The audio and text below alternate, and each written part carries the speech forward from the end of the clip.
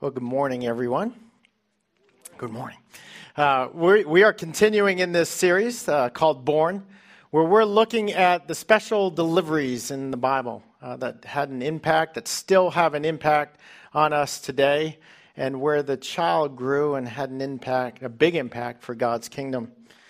I got to see Donnie's first message, and seeing that little video made me want to go home and pick up the album my mom gave me, a little photo album, because births just have this way of bringing back memories, and there's stories that are associated with that. And there's the obvious ones. You know, when I look in here, Mom's got a picture of me, born April 5th, 1966, premature, spent lots of time in an incubator. I don't think it did any good. I'm still stunted in my growth, but that's the obvious. But I got to talk to her as I was preparing for the message, and what I discovered is there's a lot more of the story that a picture just doesn't capture. And births have that way about them that there's so much more than actually what's there. And, my mom went on to say that, for Leslie, who was the first child, I look at her picture, the obvious, you get her birth date and stuff, but for Mom, when I look at her in the picture, there's a sense of relief. Well, I didn't understand that fully until I talked to Mom and realized that Mom had 3 miscarriages prior to Leslie being born. And so she, just having her there was a great sense of relief that came because she said she cried out for a child. She wanted one so badly. So this is a story I didn't get to hear except through her. And then my brother, who's the last, I'm in the middle. My brother's the last child. And there is, joy in Mom's face. But one of the things that I learned about was, and I knew this as a child, but they kept it kind of quiet, was that there was relief, there was sadness and relief on Mom's face, but I couldn't understand to the degree because between me and John was little Charlene. And Mom talked about, Charlene went full term. Mom and Dad got to hold Charlene for just a couple moments in the delivery room before she passed away. So this is a story, I heard of a mom who was crying out, who was desperate for a child, that this couldn't give me, but there were stories that surrounded the birth. And I want to look at a story today of a mother who was crying out, who was desperate for a child as well. And we're going to look, the ushers are going to bring Bibles down because a Bible's better than even a photo album. Because in the Bible, we've got the story. They'll come by, just, signal to them if you need one. We always put them out as you're coming in. You can grab one. If you do not have a Bible, just take one. It is our gift to you. Just believe the words in there are true. They are words from God to you. He loves you and He calls you into a relationship. And that I look at that as my manual for life. So if you don't have one of those manuals, go ahead and grab one of them. But we're going to look at today's story because we've got the obvious story of this mother, and we'll look at it. But we got the bigger story, God's bigger story in that book. And so we get to look at the story through kind of different lenses and get some different perspectives and see the impact to them and to us now. So the story we're going to look at is Hannah. It's in the Old Testament, page 187 of the Bibles that we just handed out. It's chapter 1, 1 Samuel chapter 1. Hannah was crying out for a child. It was the thing of her heart. She was so desperate for a child. And in those opening verses, it says that in bitterness of soul, Hannah wept much. That in bitterness of soul meant that there was deep anguish that was going on there. She was upset. She was distressed. And so she was crying out. This theme of crying out is what I kind of want to look at this morning, because her birth experience and then her child growing up dealt with this whole thing of crying out. What is inside your heart that you're crying out for? And so she was crying out for a child. And maybe in her cry this morning, either directly or indirectly, maybe you can hear your cry in hers or in some of the other folks we're going to look at today. And they will still have an impact on you. For her, her womb was empty. She was unable to have children. And so she was, just crying out, desperate for a child. Back then, it was a disgrace not to have a child, a husband and wife not to have a child. So she felt that her basic need to, be fruitful and increase in her family there, she couldn't even meet that. And so she was upset. And furthermore, she was taunted. There were people that were reminding her about her situation. They provoked her. They reminded her what was going on, which made it even worse. And she was at the point where she could not even be comforted. Her husband even came to her and said, listen, don't I mean more to you than 10 sons? And you just read, she wouldn't eat. She didn't even respond. She wouldn't eat. And it says she was downcast. And if we were doing that hostage series that we just finished, Hannah would be one of those that we'd look at for depression. She was absolutely depressed. And there was nothing anybody could do because she felt that she was being denied something that she so desperately wanted. And she looked at the situation and she didn't really see it changing. And so she felt lonely, she felt rejected, and she felt ashamed. Is there something in your life that you wanted so badly? Maybe you're there now. Is there something that you desire so much that it rules your heart and it's just, it hasn't been within your grasp? And that's the cry of your heart this morning. Maybe you feel lonely, where you look around at others and it's just a reminder that you don't have what you desire most. Maybe you feel rejected. She felt rejected by God. It even says in verse 6 that he closed her womb. So she felt rejected by God and probably felt rejected by others. This went on year after year for Hannah, but there came a point where it changed. She made a move that she's remembered for.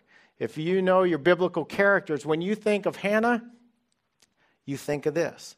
Certainly she was devoted and she was faithful, but what she did in verses 11 through 18, you'll remember. She prayed. She is a woman of prayer. Whenever somebody ever says Hannah, they think prayer. And she prayed so desperately, you read in the verse 11 through 18, that it says her mouth moved, but no words were coming out. And in the middle of that prayer, she prayed, she dedicated, if I were to have a child, I dedicate him to a lifetime of service for you. So this thing she wanted the most, she was giving away. It was common back then for you to dedicate your child. But it was kind of a temporary exchange.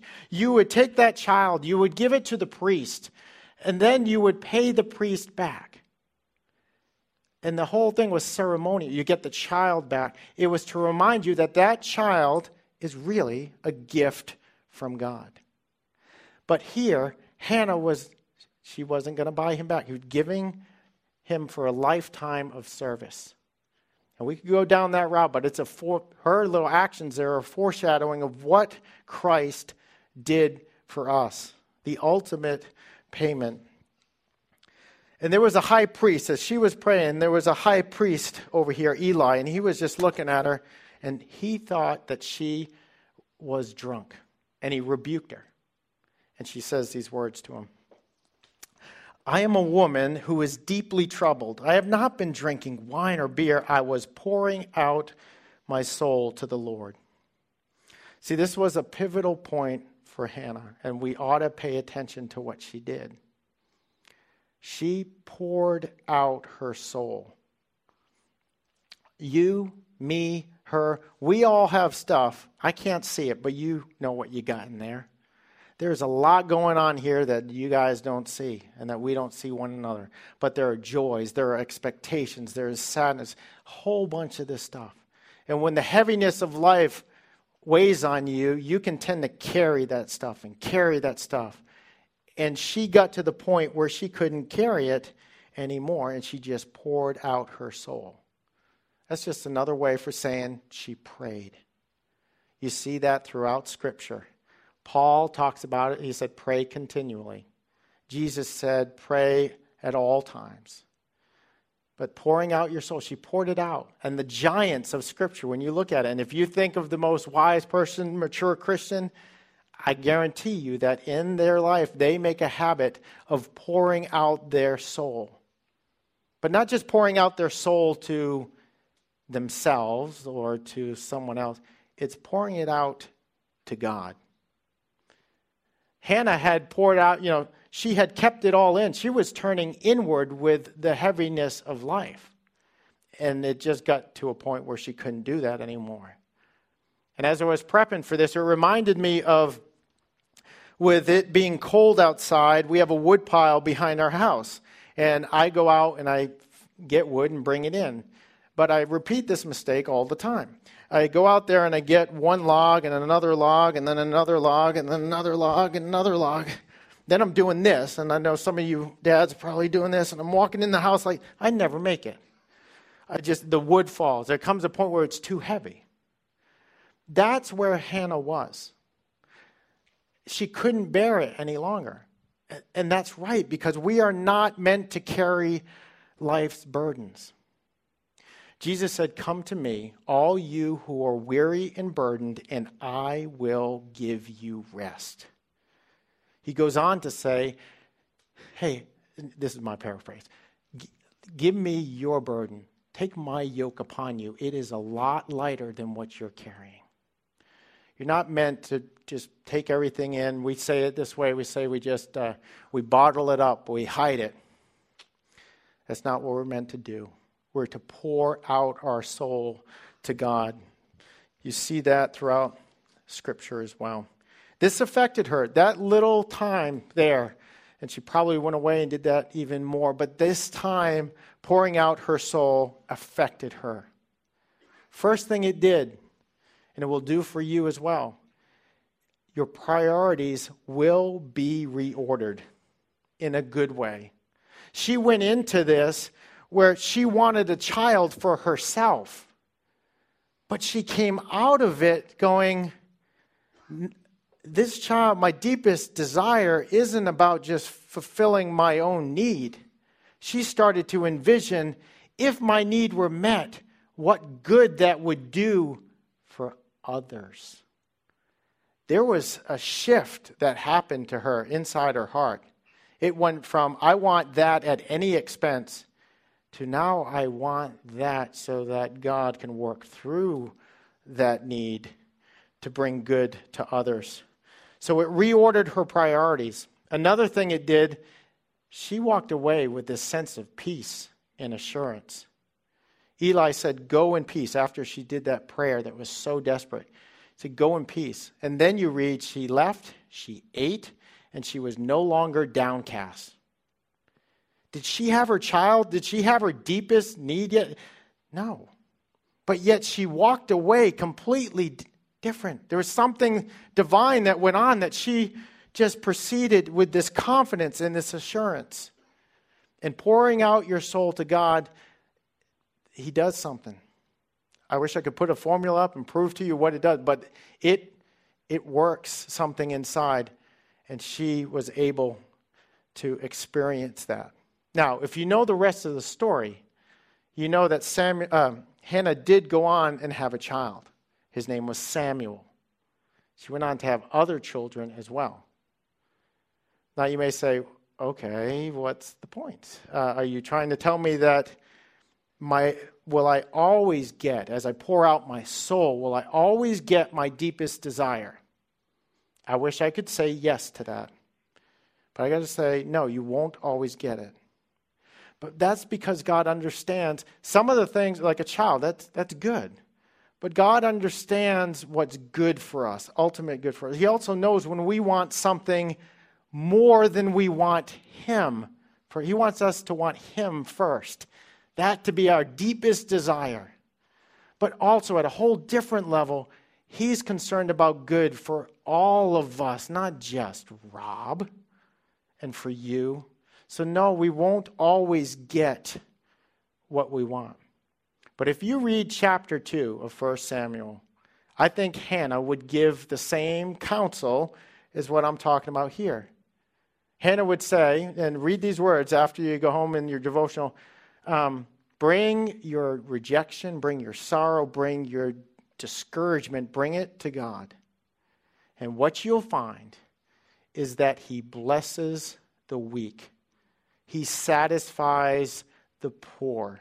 And in the midst of that prayer, she still recognizes that he's sovereign. She says words, and these are the words that are hard for us to wrap our minds around in our own life. She says, you bring life, but you bring death. You send poverty and you send wealth. Can't compute. I want everybody to have, all that they need. But she acknowledged that it doesn't make sense. You are much greater than I could ever imagine. And she closes by saying, above all of that, what I do know is that he will not make me stumble, that my life is strengthened, and that I am protected through him.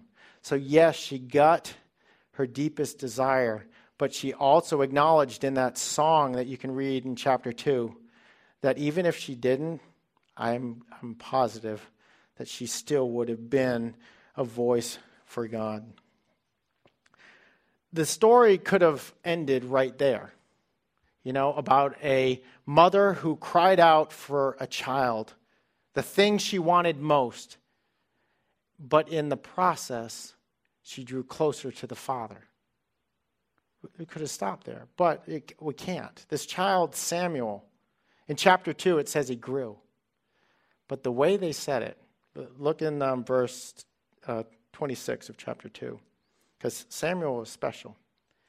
And the boy Samuel continued to grow in stature and in favor with the Lord and with men. In stature and in favor with the Lord and with men. Only one other time you'll see this phrasing in Scripture. It's only there twice. For the other child, it's Jesus. The same words are used. So I can't just end the story there. I'm not equating Jesus to Samuel, no. But Samuel had a significant impact for God. God used him tremendously. So Hannah, unlike Moses' mother who put him in a basket and put him on the Nile, Hannah didn't put Samuel in a basket. She put Samuel literally in the temple. Remember, she promised that if I had a child, that she would give that child to the service of the Lord for a lifetime. She fulfilled that. She took Samuel and gave him to God. And he went in kind of under an apprenticeship of Eli, and he was one of the most significant biblical characters you will read about. And God used him to be there for people who were desperately crying out. He comes from a family who understands how to handle a cry. The people who were crying out were the Israelites. They wanted a king. That was their deepest desire. Now understand what Samuel is walking into. The Israelites, they want a king. They didn't have one at the time. Their economy was a mess. Their spirituality was a complete mess. God had promised Abraham, I'm going to make you into a great people, and your nation's going to grow, and all people are going to be blessed through you. And as Donnie was here, that happened by way of Egypt, and then he rescued them out of Egypt, and they were in Israel. They were there in the promised land, and here's what happened. There were 12, the sons of Jacob, all 12 of them, all had their little lands. They're all living independently, all with their different leadership, with the priests, but they had a hard time staying united. And they wanted what other people had. And they could not stay united. And here's what to sum up the state of what he's walking into, Samuel was walking into, it's this in Judges. In those days, Israel had no king, and everyone did as he saw fit. The people didn't care what the priests were saying. They did whatever they desired. And they were stuck in this cycle that maybe you can relate to. At least I can. And if you ever look in the book of Judges, you will see this cycle. Life would be going good.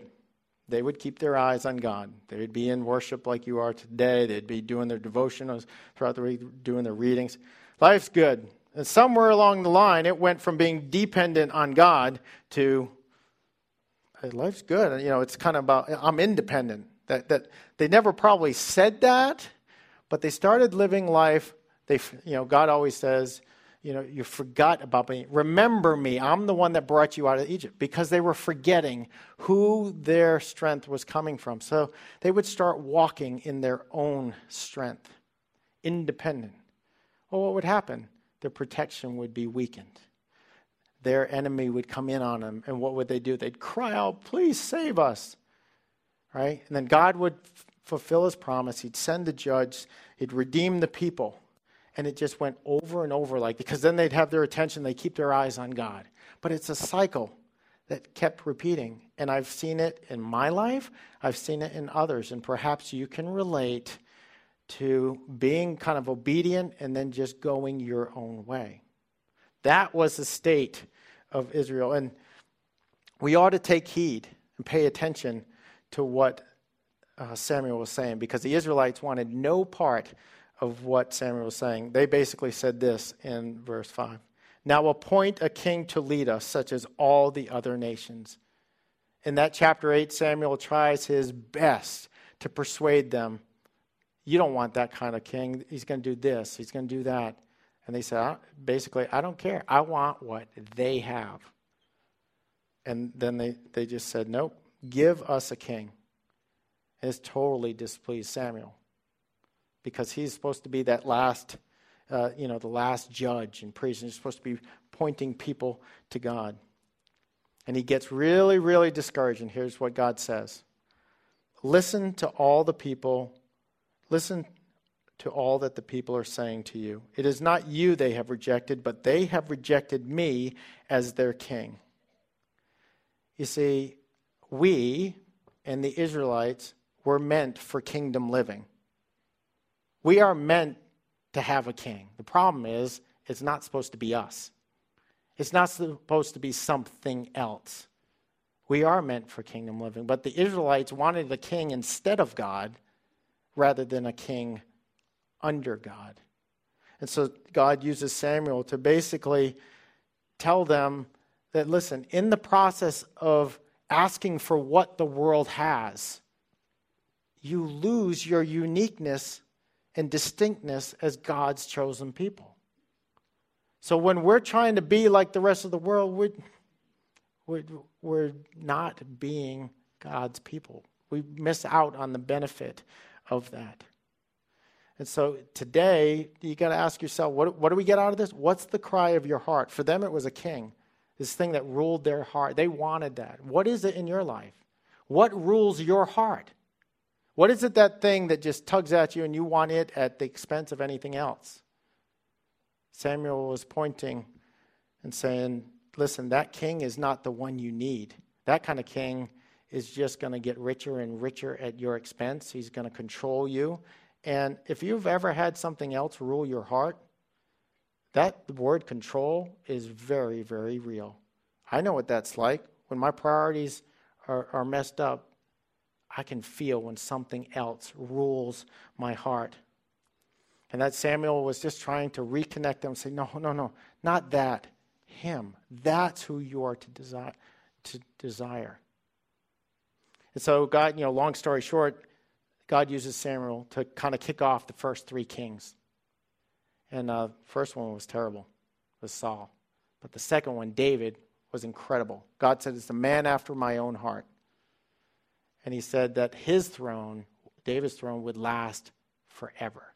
Now fast forward. Go to Luke 1. The real king comes, Jesus Christ. Did God fulfill his promise? It says there that Jesus sits on the throne of David, and his throne will last forever. God fulfilled his promise, and Samuel kept pointing the people to the true king. And like any other great leader of biblical times, they would always, when they were transitioning their leadership, they would always go to the people and challenge them on their way out. And Samuel was no different. He did this. And I want to read you his words because as we cry out, as they cry it out, these words still speak. Verse 14, chapter 12. If you fear the Lord and serve and obey him, and do not rebel against his commands, and if both of you and the king who reigns over you follow the Lord your God, good. But if you do not obey the Lord, and if you rebel against his commands, his hand will be against you, as it was against your forefathers. We should listen to Samuel's call, because he puts forth a principle that again goes from beginning to end of God's story. And it's this, that we are meant for kingdom living. God is supposed to be the rule and authority of our life. And there's some divine laws that go around that are like as good as gravity and the speed of light. And it's this: obedience leads to life. A kind of life that Hannah talked about, that you are strengthened, you will not stumble, you're protected. The reverse of that is true as well. Disobedience leads to destruction. Many times the defeats in our life, you can look back and it was another king that ruled our heart. That was why that defeat happened in our life. We really were meant for kingdom living, and the true king, Jesus Christ, has come. He fulfills everything that we need. We need his provision. We need his forgiveness. And he is faithful in providing over and over again. And he is continually successful in being victorious over life's enemies. Then, now, and in the future. It's just at that point when, you may be crying out and you're in that moment where you think, I'm going to die if I don't have this thing that I need to make me happy. What a good place to be in. Because it's right there that you realize that he gives you so much more than you would ever imagine. May the cry of your heart and the rule of your heart be for that true King, Jesus Christ. Let me pray. Father, I just thank you so much that I do not have to be the one that leads my life. I know that I am to take an active part in it, but I know when I take the helm and I try to do things all by myself, that many lessons are learned and some destruction along the way. I just pray for myself and everybody in here that we would always look at our heart and examine and understand, what is our cry out? What is it for? The things may be very good, people, place, thing, whatever it is, but ultimately our cry should be for you first. And from there, you will move forward. And that's where we can say we've been to a place that we've imagined we'd never be and got more than we would ever imagine. That's our prayer. Help us to check the cry of our heart. It's in your Son's name I pray. Amen.